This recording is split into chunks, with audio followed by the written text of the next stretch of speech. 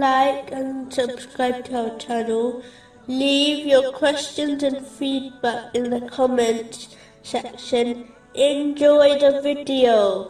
Continuing from the last podcast, which was discussing chapter 3, verse 75. That is because they say, "There is no blame upon us concerning the unlearned," and they speak untruth about Allah while they know it. A Muslim should always remember that if Islam commands them to treat animals with kindness, an example of which is found in Sunan Abu Dawood, number 2550, how can it possibly accept Muslims mistreating people such as non-Muslims?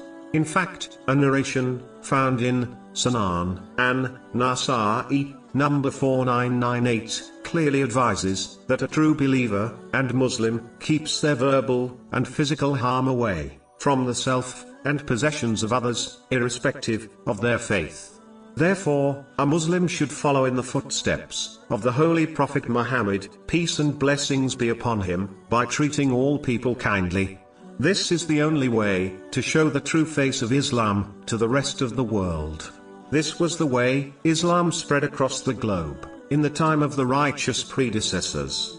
Lying is a major sin, which has been discussed in detail in this podcast series, specifically in Al-Imran parts 69 and 70. But it is far worse to lie about the things connected to Allah, the Exalted, such as Islam, the Holy Quran, and the Holy Prophet Muhammad, peace and blessings be upon him.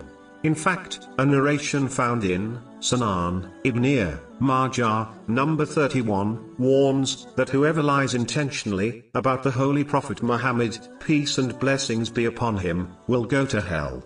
Therefore, a Muslim should not only avoid intentionally lying about things connected to Allah, the Exalted, but they should even strive to avoid unintentionally lying. This is caused when one fails to fulfill their duty of obtaining useful knowledge, which has been advised in a narration found in Sunan Ibn Majah, number 224.